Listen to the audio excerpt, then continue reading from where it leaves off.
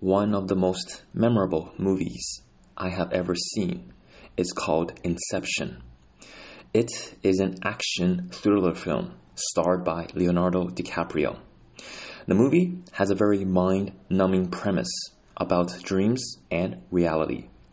The protagonist, played by DiCaprio, is a special agent whose job is to implant ideas in people by entering their dreams. He creates an illusion of free will in people whose dream he enters by making them think the ideas he implants in them are developed by themselves subconsciously. Very innovative idea, albeit difficult to grasp. The movie becomes much more complex when the protagonist and his crew began entering the dreams of people who were already in a dream.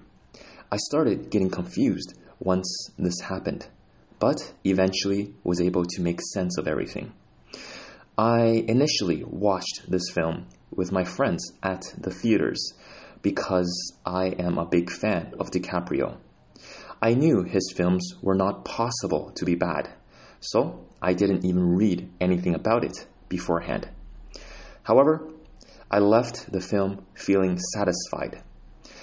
The movie had a perfect blend of action and twists.